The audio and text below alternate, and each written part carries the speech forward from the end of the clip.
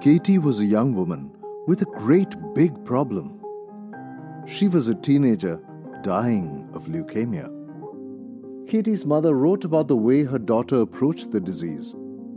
She told about a time shortly after the bone marrow transplant when Katie's head was slickly bald, as she put it. One day, Katie heard the doctor coming on his rounds and ducked into the bathroom.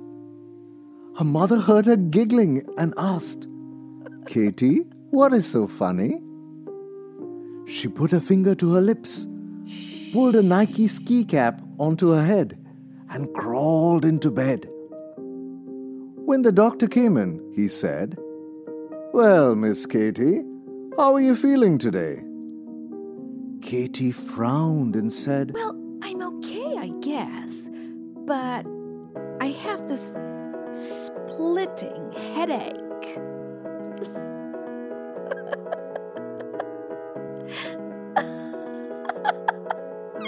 She pulled off her ski cap, and there on her bald head was a huge red crack, which she had drawn with a marker. As the doctor recovered from the initial shock, the room exploded in laughter.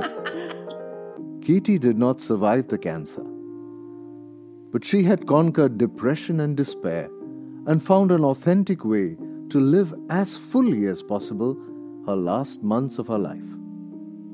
"It does help," Katie's mother asserted at the end of the letter.